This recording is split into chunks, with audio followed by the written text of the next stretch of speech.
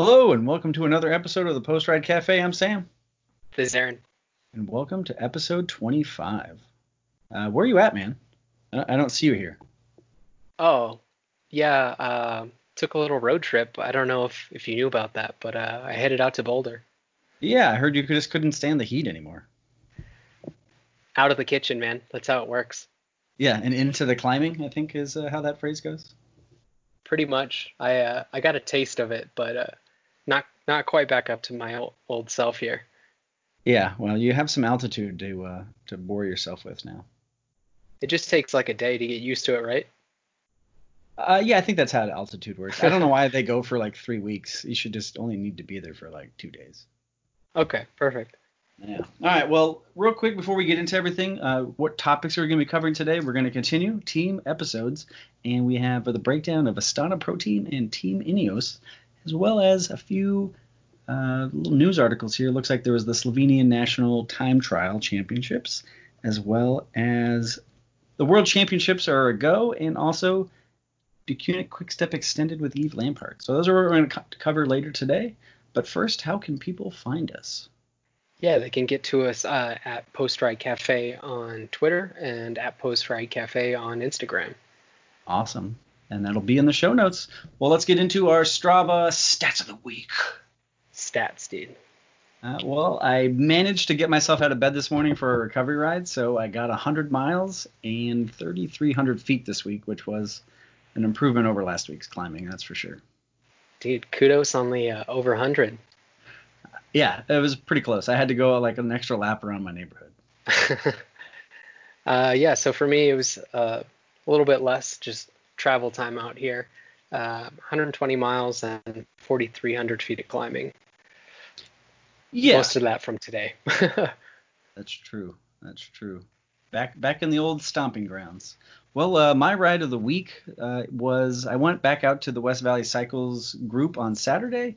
A little bit smaller group this time. I'm not sure people were just staying home or doing whatever, but still a good group, but different pacing. I was so exhausted after that ride.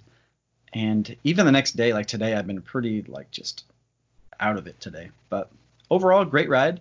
It definitely was faster in some areas. There was a little bit of tailwind on the way back, and we were hitting like 32, 33, and I just got blown out. Yeah, they like to hit that section. I was saying when I rode it a few weeks back, a couple guys went off at 35, and I just could not hold on to that. It was because they were holding that for a few miles as well. It was tough.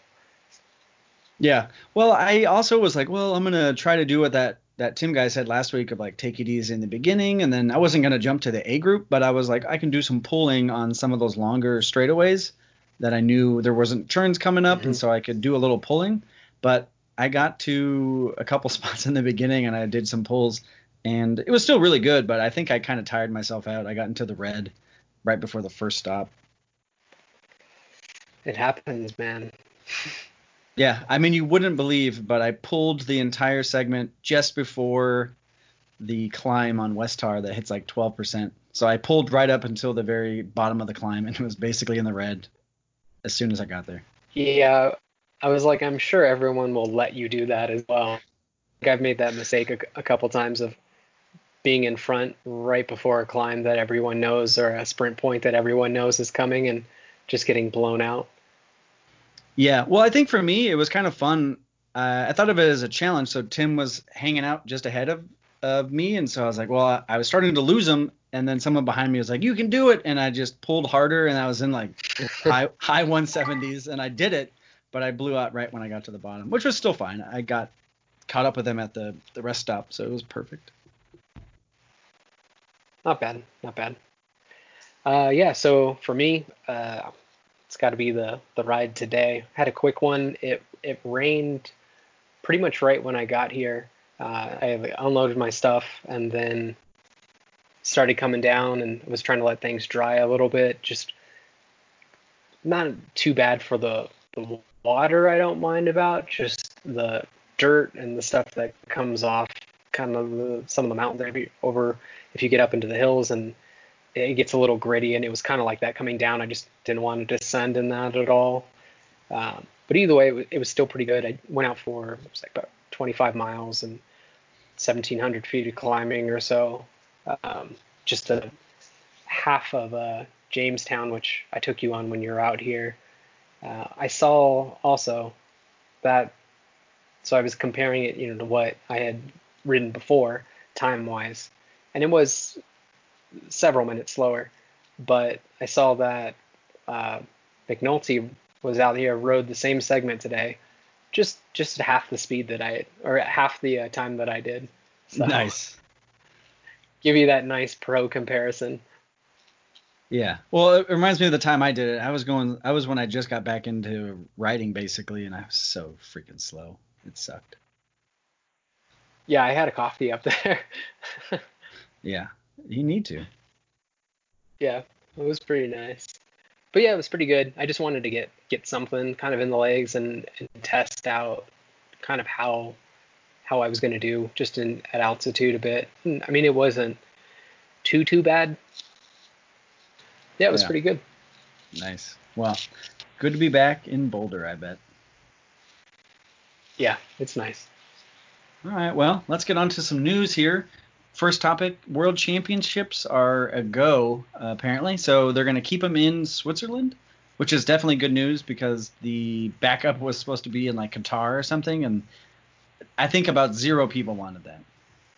Yeah, I mean, there was 0 fans there the last time that they had it. It's just kind of a bummer. Like, there's nobody on the side of the road, and nobody on the side of the road just because there's nobody there, not due to any kind of a coronavirus stuff. They're just no one's going to be watching that race if you're out there. Yeah. Well, I think the only caveat would be if they did have them there, at least it wasn't going to be in the middle of the summer, which was a huge issue last time. Yeah, pretty But hot. no, pretty excited. The only caveat there is that there's a overlap with the Tour de France and the time trial. They're not going to move that, I guess. So, some riders may not be able to go do the time trial. So I think Dumoulin's already said he's not going. You can assume Roglic isn't going to go. So it's going to be a weird pool of people. Do you think anybody will kind of drop off early on there? I can't. I mean, if say like Yumbo, like, are they going to have all 3 of them stay throughout the whole thing? If say Primos is doing really well and has an advantage, do you think maybe Dumoulin doesn't need to be there, something like that? Because I don't know if they've really decided for what. They got their own little trident going on. Expressed like who's team leader. Yeah, I don't think so. I think Rohan Dennis is probably going to win. I haven't looked at the course. I'm not sure if it's mountainous or not, but Rohan Dennis, it's pretty much his to lose. So if the course suits him, it's very unlikely. Jumbo Visma would never give up winning the Tour de France for a time trial world championships. It's not going to happen. So, if they're in the hunt, which everyone is currently expecting them to be, there's just no way. Yeah, I was just thinking, depending on who was there or who they needed, but that makes sense too. It's not worth it. No. Dude, real quick caveat or a little side note, I guess. I watched the Jumbo Visma 2020 or 2019 Vuelta documentary.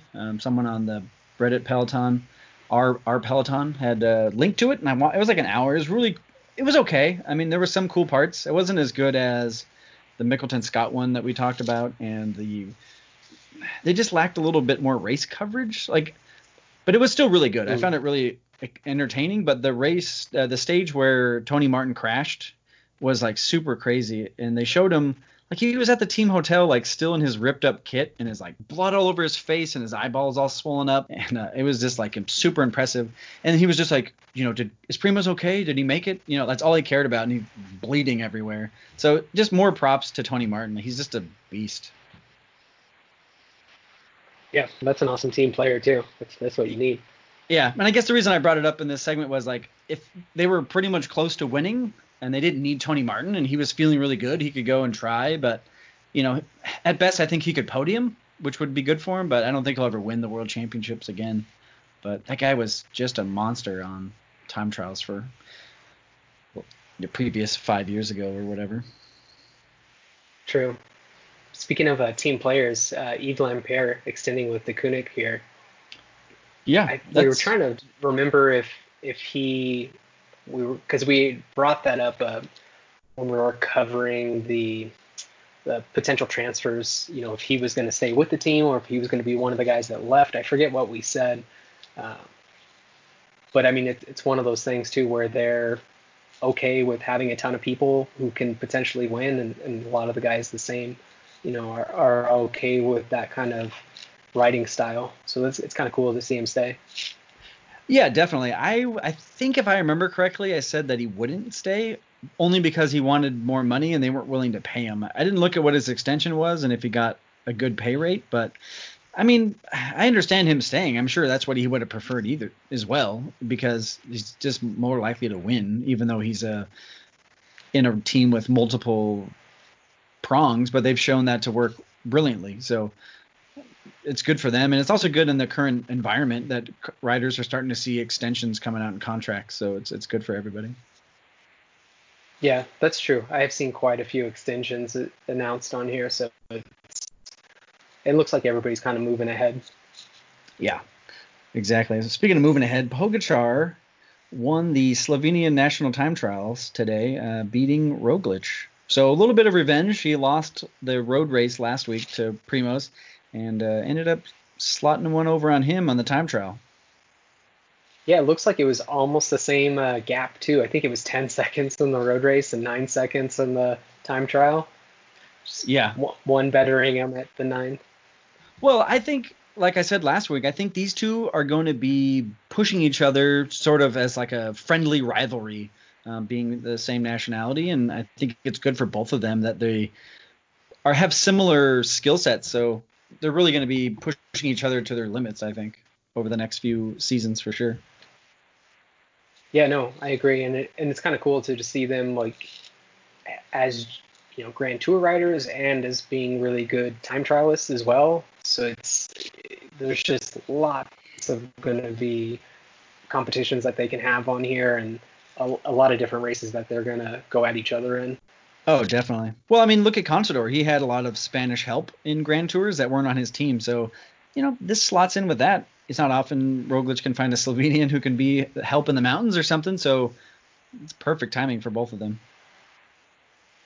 That's true, because I think Primoz was definitely a big help to Pogačar in the Vuelta. Was it the Vuelta where they were both kind of up there? They kind of just became allies because he didn't have the strongest team at that time. They definitely bolstered that, but it was a big help, I'm sure. Yeah, I mean, I don't know if Jumbo-Visma or Roglic really helped Pogačar, other than I think it was more the other way around, but they did work well together when they needed to. So there was, it was just good teamwork and good appreciation of each other's talents and wanting each other to do well. But I watched that a little bit on the highlights of the documentary. They kind of touch on it. So it was that was a cool Vuelta. A lot of drama. Yeah. So this last one, I didn't see this, but oh, so it's the Giro commercial that Sagan and the Giro had put out. Props to Sagan because he gave them his word that he'd go. And with the calendar change, and now the Giro is conflicting with pretty much every single major classics of the season. And he's like, I made my word to them, and I'm going to stick to it. But it also kind of goes back to what we talked about kind of off air about. I kind of just think Sagan's sort of just tired of the classics and all that stuff. So he wants to do something different. But going back to this commercial, it was kind of goofy, but definitely better than his gravel bike commercial where he was leaving a complex industrial complex building or something. But this one was he was walking through a museum, and the museum tour lady was speaking about pieces of art, and then he could finish all of her sentences. And then at the end, he was talking to some guy about the history of the Giro as he was walking out of the museum, and he had like a artsy hat on or something.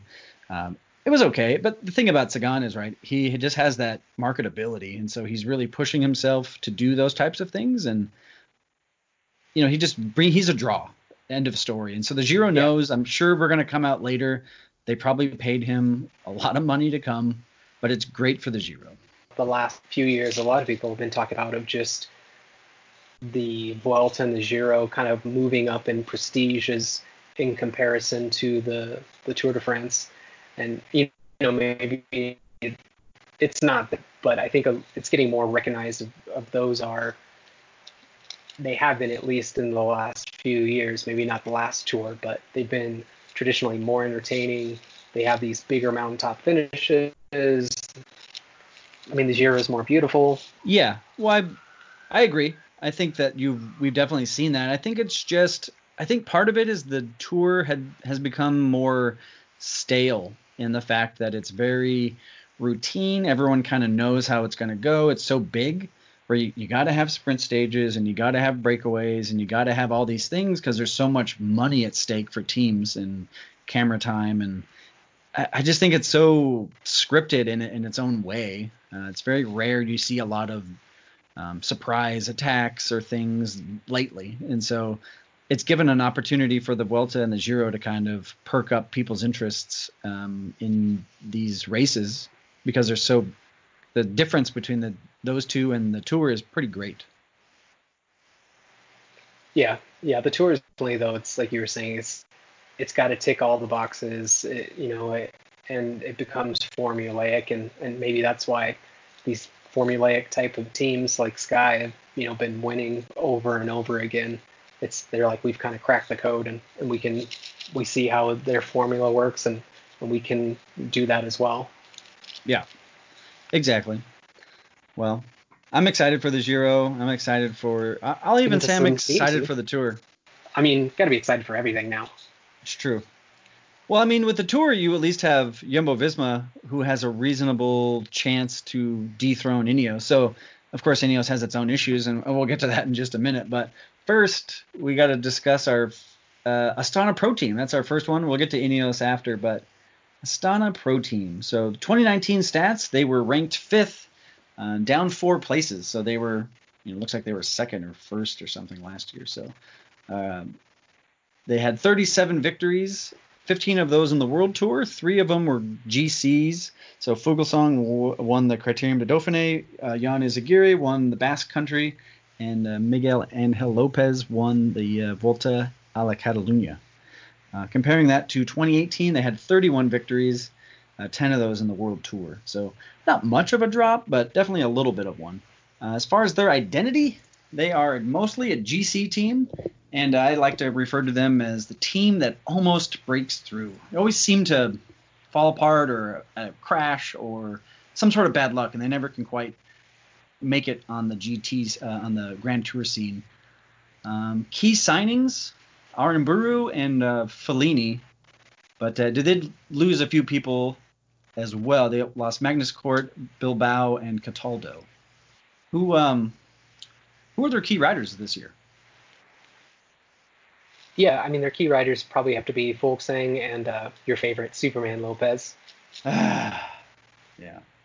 That guy. I do like Aramburu, though, but it was one because when we were trying to, pick stage winners of the Volta, he was always out there, maybe he'll do it, maybe he'll do it. I don't remember if he ended up winning, but he just looked really, really strong throughout the whole thing and kind of climbing. I believe he's mainly a climber, but he was kind of trying to finish strong and reduce bunch sprints from climbs, and I think that is a really good signing.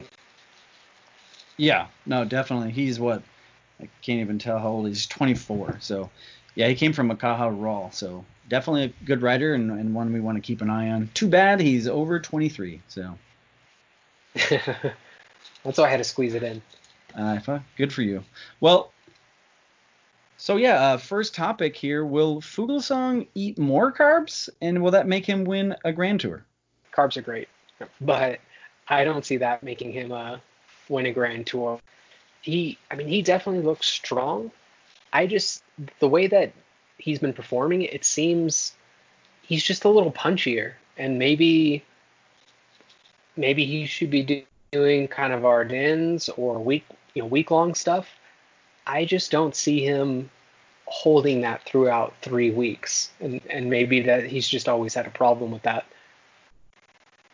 Yeah, I always liked Fuglsang, especially when, years ago when he was helping the Schleck brothers. I was kind of bummed that he never got a chance earlier in his career to really have a go at a Grand Tour, and so he's having this renaissance. And he was under the microscope a little bit for possible doping earlier in the season, and then he came out and just smashed everybody at like the first couple races of the year. To really put the hammer down that I'm not doing drugs, but let me just blow everyone out. Um, but yeah, I think you're right, Yeah, I was like, I actually. don't know if that's good or bad. Yeah, I don't know. It was just like, I'll show you guys that by doing even more impossible stuff. But yeah, I think that you're right. I think he would be excellent at week stage races and the Ardennes because, you brought up a good point. I think he is more punchier, and you are seeing him a little bit more explosive on some of these climbs. I don't think he has the long climb in him, but he can put in a savage attack with 4 or 5K to go and hold it. But a 10 or 15 kilometer all out attack, I don't think he can sustain that in the high Alps. So, I mean, he's probably going to be their guy for the tour. I haven't seen if they have released his schedule, but I'll cheer for him. I really like him. I want him to succeed, and it would be interesting to see him podium. That would be a good way to come to the end of his career. I don't know how old he is, but he's in his mid 30s at the very. I think he's 34 or something. So he's getting there, and I just wish he would have had an opportunity 3 or 4 years earlier than he did. Yeah, same. I mean, nothing against him, and I'd like him to win. I just those just 3 week kind of guys are kind of rare. Oh, definitely. Well, what was it last year? He crashed and got injured or something, and he still finished, but wasn't the same as he was. I mean, he was looking sharp and coming in with a lot of form, and unfortunately, he does seem to have bad luck with crashes.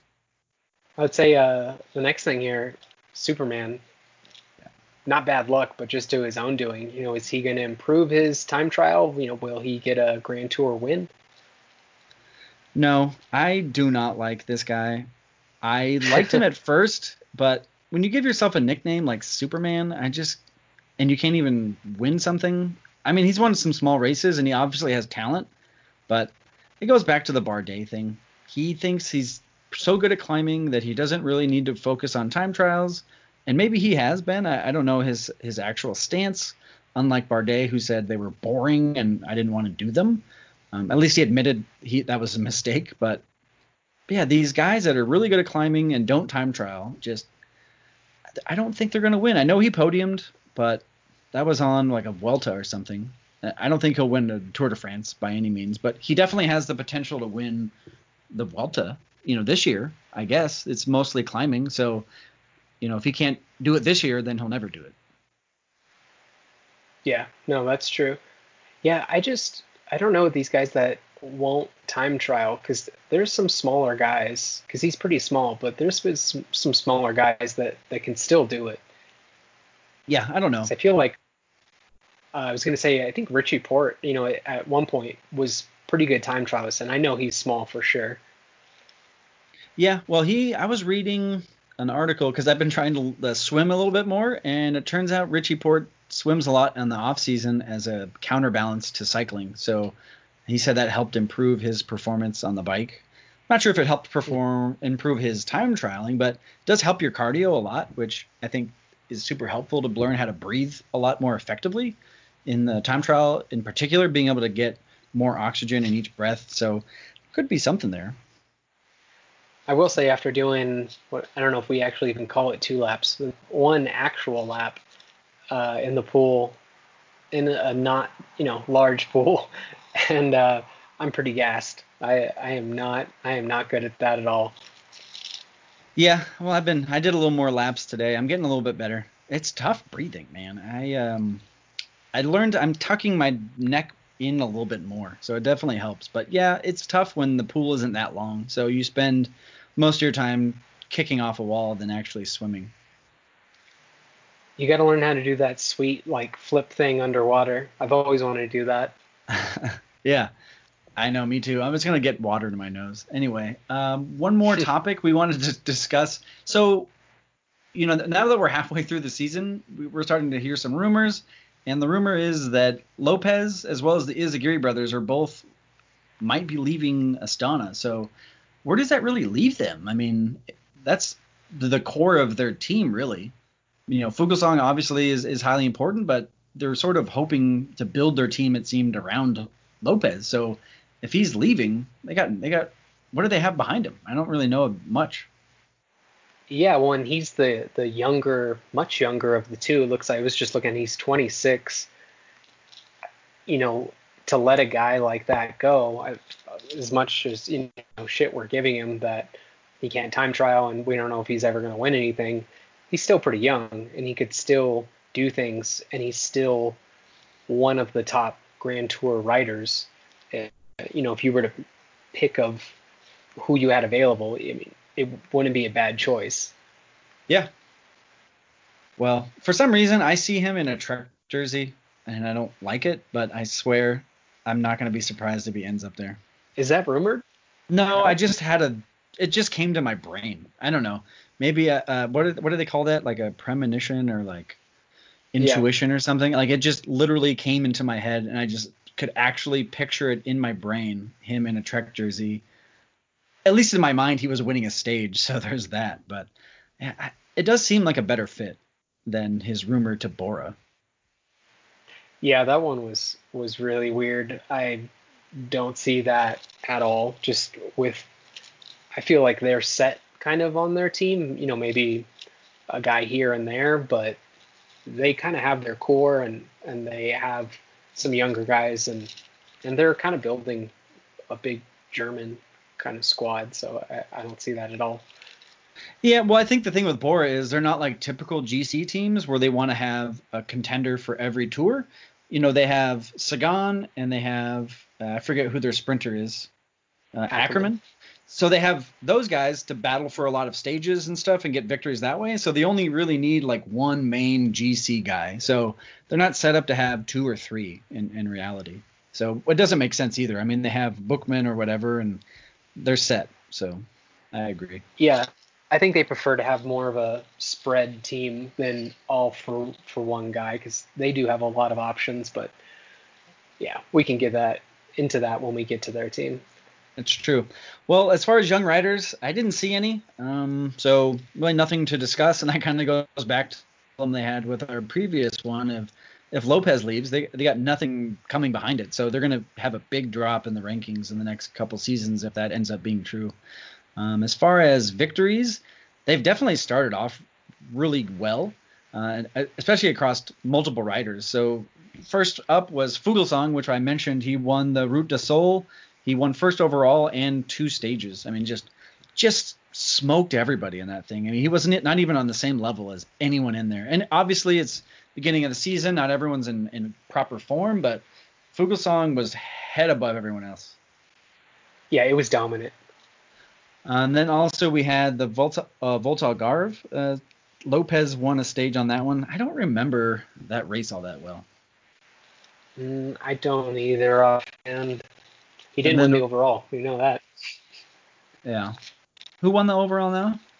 Oh, I don't know. We just have down that he only won a stage. Exactly. And then also Luis Leon Sanchez won a stage of the Vuelta Ciclista a la Región de Murcia. So that was cool. Luis Leon Sanchez is kind of getting up there. I think he should be due to retire here soon, but unless I'm just confusing him with Samuel Sanchez, who is retired. But I thought he was getting up there in age. I would say he is. He's at least mid to late 30s, and I was just looking it up. He's 36. Whew, that's a tough age. I'll be 36 this year, so I should be due to retire. I mean, from bike riding. So you had a great career. I did. I got like 10,000 miles, and it was a good one. And finally they won a stage at the Tour de la Provence, Alexander Vlasov. So I would imagine that was a sprint stage. I don't know much about that race. Not too sure. I mean, they've definitely started well, but like you were saying, if some of these younger guys, like Lopez leaves, and maybe these other guys, Fuglsang and Sanchez, retiring soon, it's going to be a weird team, or it's going to be hard if they don't start rebuilding soon or keeping what they have. Yeah, no, they've had a pretty consistent squad for the last decade since Lance came back and joined them. Even before then, they had, their other squad back in the late early 2000s. So they've been a really consistent team for the last 2 decades almost. So it is kind of strange, but that leaves us with our final topic: better or worse than 2019? Oh, it's got to be worse. Yeah, and it's not that they're going to have a bad season, but they had a really great season last year, I think. And with a couple squads behind them coming up, I think they're just going to go down. It's really hard to win at the high end that they've been winning. Some of these stage races aren't even going to be around, so the races are just so competitive. I agree. I think they're going to have a worse season for sure. Yeah, and like the big win last year, the Dauphiné, I don't see Fulsang or Lopez doing anything on that just based on the competition. With there being so few races, they're not going to get a win that big. Yeah, well, as I said earlier, Lopez is a shoe-in for the Vuelta this season. So, Well, all right, man. but yeah, no, I Calling your agree. I pick think, early. yeah. Well, like I said, if he's going to win any, this is going to be the most mountainous Vuelta, which is something to be said because it's always a mountainous Vuelta. So they added a couple more of those stages. So if it's going to be his year, it'll be this one. True. All right. Well, moving along, let's head over to Team Ineos. Not sure if you've ever heard of them. I've heard Team Sky. I don't know about this Ineos team. Yeah, well, let me give you some stats from 2019. They were ranked fourth, and that was down 2 spots from 2018.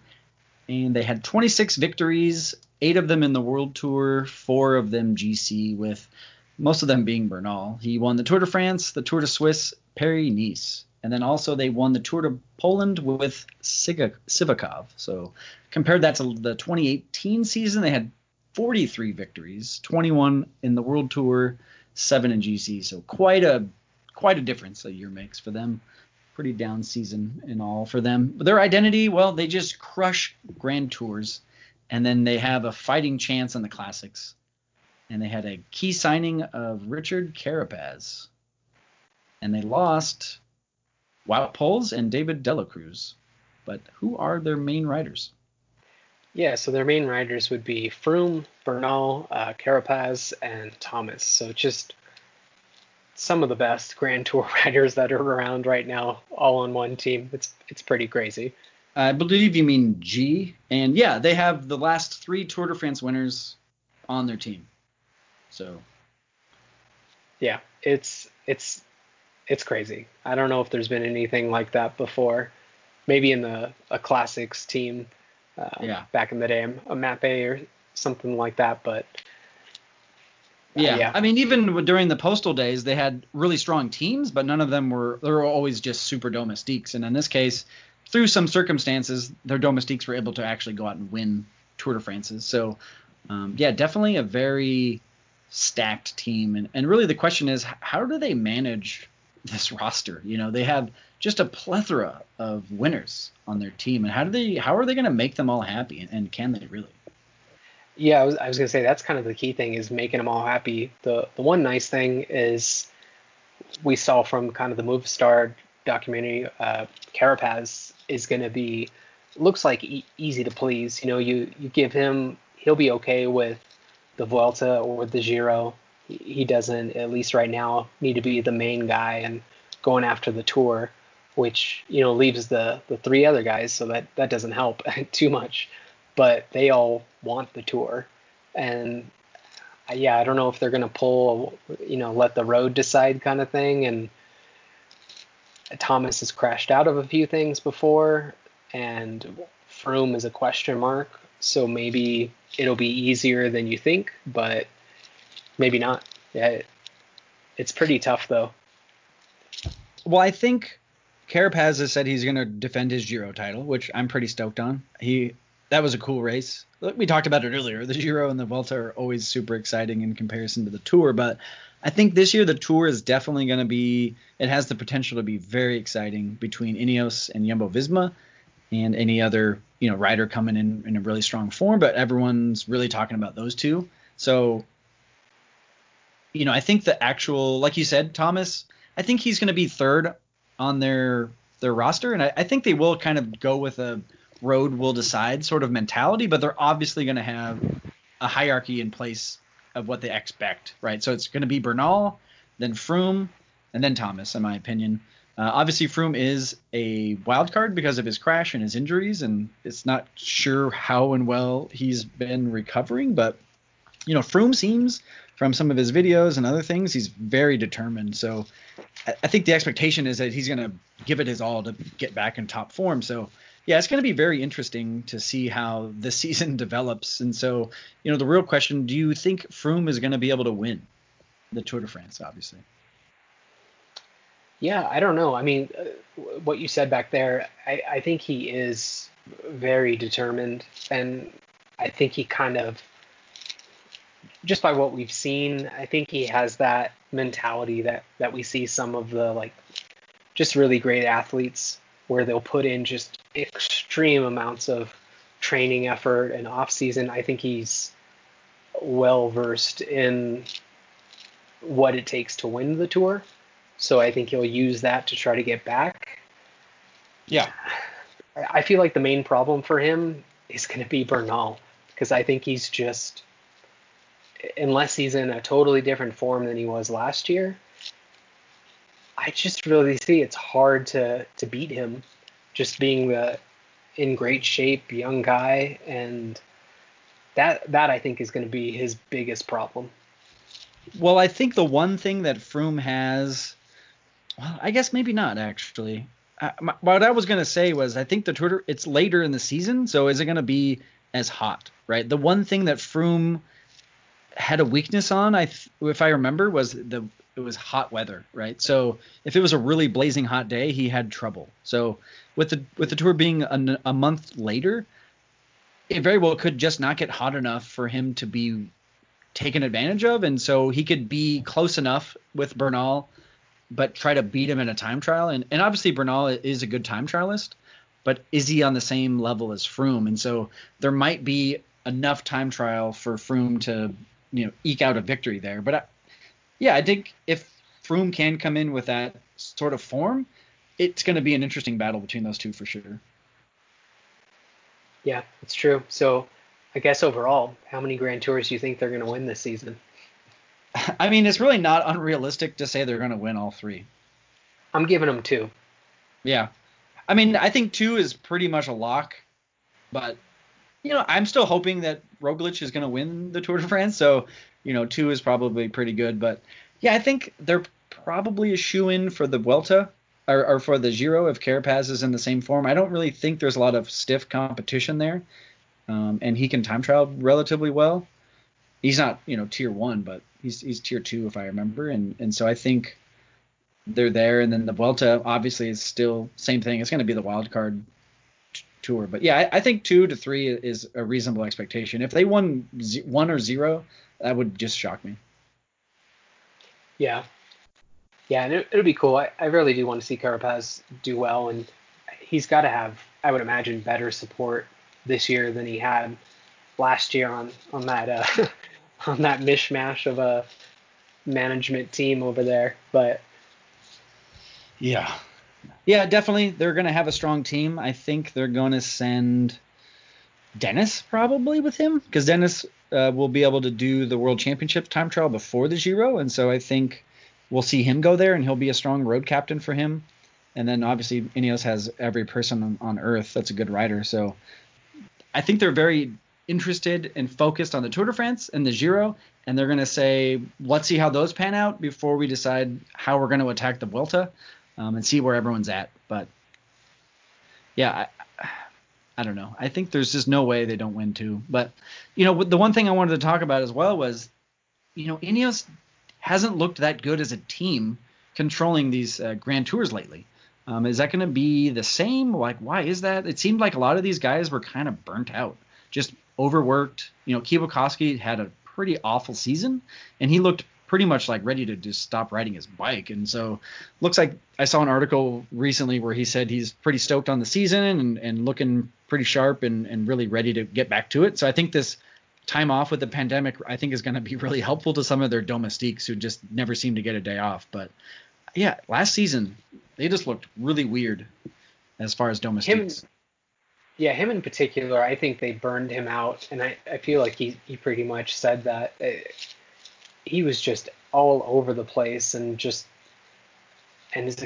expected to be in peak, for the whole year and helping out and doing his own races. And I think that was just way too much after they saw what he did. What was it the other year? I think it was for Froome in the Tour, and they were like, "Oh, this guy can be our new super domestique, and we're going to use him everywhere." And he was just, you can't have him do everything. Yeah, But I think with like Sivakov and a few of the other guys, depending, who they bring, uh, I think they should be fine. But it has seemed less in than recent years, the last year of the kind of dominance, and maybe some of the other teams are changing a little bit, and we just don't see it as much. We're always getting down, like other teams can't control the race the same way and do a mountain train. Everyone's always leaning on them, on Ineos that is, to do that kind of work, and maybe they're just tired of it as well. yeah. Something went on last season for sure, but yeah, I think this time off is gonna kind of give everyone a little battery recharge for sure. So Ineos, one of the biggest, most well-funded team, and so I kind of split this up into two camps. Like they have classics riders, and so their new owner has made it a mission to try to be more competitive in classics. So their main classics riders are Kwiatkowski, Ian Stannard, Moscon, and Van Barle. And so you could probably even throw Ghana maybe in there. I don't know if that's what he wants to do, but he has a big, strong engine. So, Yeah. they want to be more competitive. And have they done that? And do you think they'll actually win a classic this season? Or just because of the way this season has gone, they're going to be too focused on Grand Tours? But, what are your thoughts on that? I think like what you just said, that's going to be the case. Is they're going to be too focused on Grand Tours. I like Van Barle. I feel like he can do well in some of the punchier types. Uh, I think they're going to probably burn out the other guys too much on the other.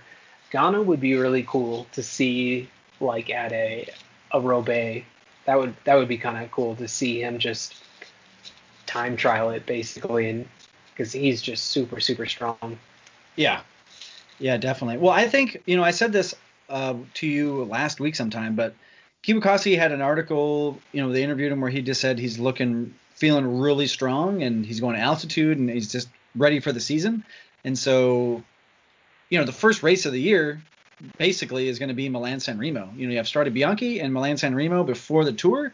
And so I think Kibukowski is going to put all of his eggs in those baskets to try to win again because he knows he's going to be busy with the Tour and probably all the other classics that are after. He's going to be, who knows what his form is going to be. And so I think he's going to really go hard for one of those. And I wouldn't be surprised if he wins Strade Bianche. That one I think suits him really well. Yeah, I obviously, I made a joke because, I don't know if you knew this, but Kibukowski once beat Sagan in a sprint at Milan San Remo.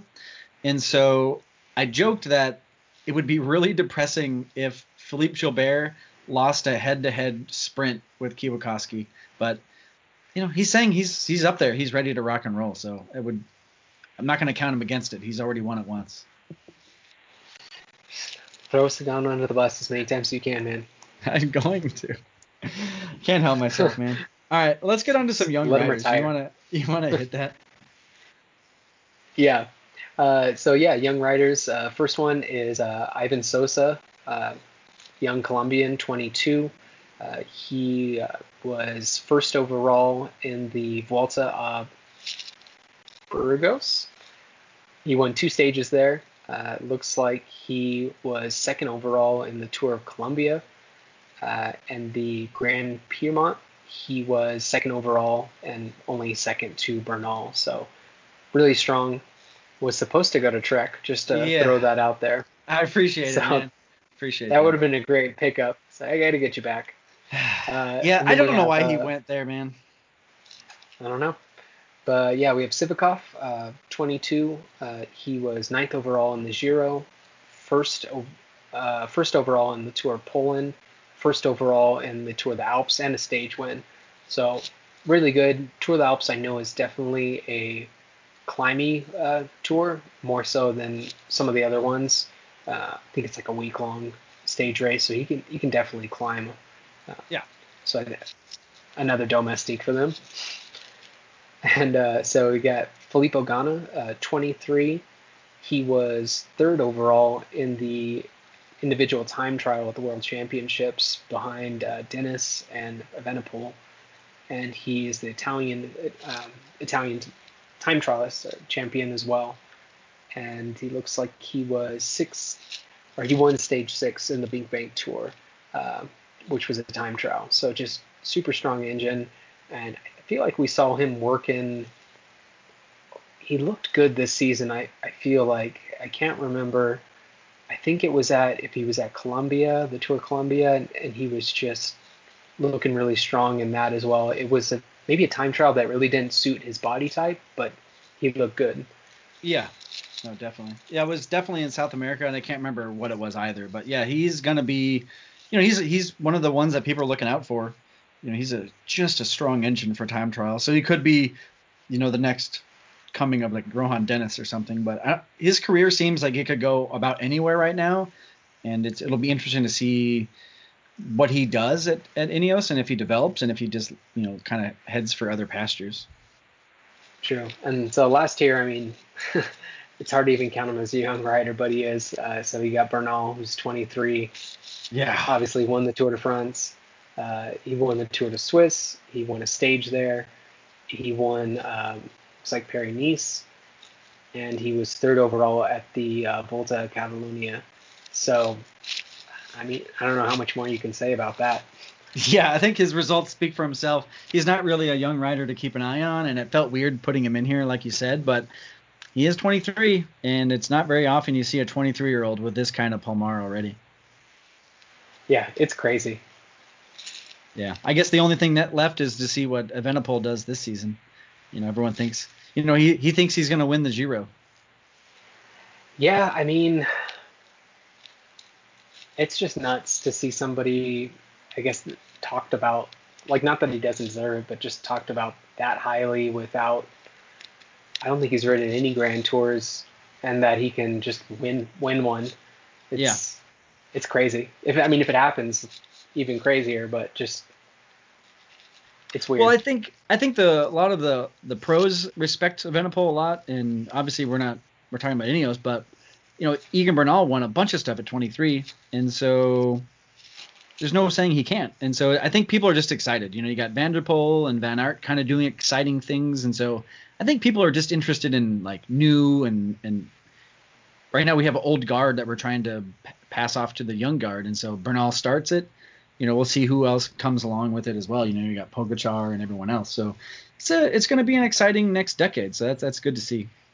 Yeah, I will say too, these young guys, they are making the racing more exciting. I don't know if it's just by coincidence, but that tour with Bernal, I mean, Alaphilippe's relatively young, I believe. You have Evenepoel winning stuff. You have Van der Poel winning. Like, you have all these young guys winning, and like winning in exciting ways. So it's pretty cool. Definitely. Well, to get back on track here, we're almost done. 2020 victories. Team Ineos doesn't really go out and win a lot of stages. They did win 26 victories this season or last season, and they do win a lot, but they do seem to win more like bigger races. So far there hasn't really been much. They've only had one victory to their name, and it's at the Tour de la Provence. Owain Doull. Won a sprint. He's a sprinter, right? I don't know if he's a pure sprinter. It'd be weird because Ineos hardly ever has sprinters on there, but I thought that was a sprint stage. It looks like he's a sprinter. Yeah. So leads us to our final question: better or worse than 2019? I think this is a tough one, but what is your take? Yeah. I mean, so they won. How many? So what did we say? How many Grand Tours did they win last year? Just the one? Yeah, just the one. Because Carapaz won the Giro and Roglic won the Vuelta. I'm gonna call it a slight better, given that they can win that. Yeah, that I'm thinking that they're gonna win 2 Grand Tours. Yeah, that's fair. I guess I'm kind of in this season. It's just so weird, but I'm gonna have to agree. I think they're gonna be competitive in the Grand Tours for sure, and you know, I've already called Kwiatkowski winning at least one race, either being Strade Bianche or Milan San Remo. So I think, between all their talent, even with Bernal, Sivakov, and all these guys, Moscon has a chance to win a classic or something. There's so many riders to be able to do something that I think they're gonna just be on fire, unfortunately. Yeah, I would really like to see somebody else win the tour just to shake it up, but the way that Bernal won last season, it's hard to really take him away from that as well, because that was awesome to watch too. Yeah. Well, that about sums up this week. I think next week we have a couple more team episodes. We were almost done. We have 3 left, so that leaves us with next week. I don't know the order, if it's Bora and Jumbo Visma, or Jumbo Visma then Bora. I can't remember which is which. I think Bora was ranked 2. Yeah, well, I mean, I guess are we doing one each, or are we doing 2 and 1? Ooh, I guess find out next week. Hopefully someone knows. Well, it's a surprise. All right, man. All right, until next week. Have a good one. See ya. I don't know if we're gonna throw this in the bloops or not. I just remembered that I was gonna talk about it. But so I was getting over like the old stage climb, which is pretty steep. It goes on for a little while and peaks around 13 or so. And I was like, should use the restroom.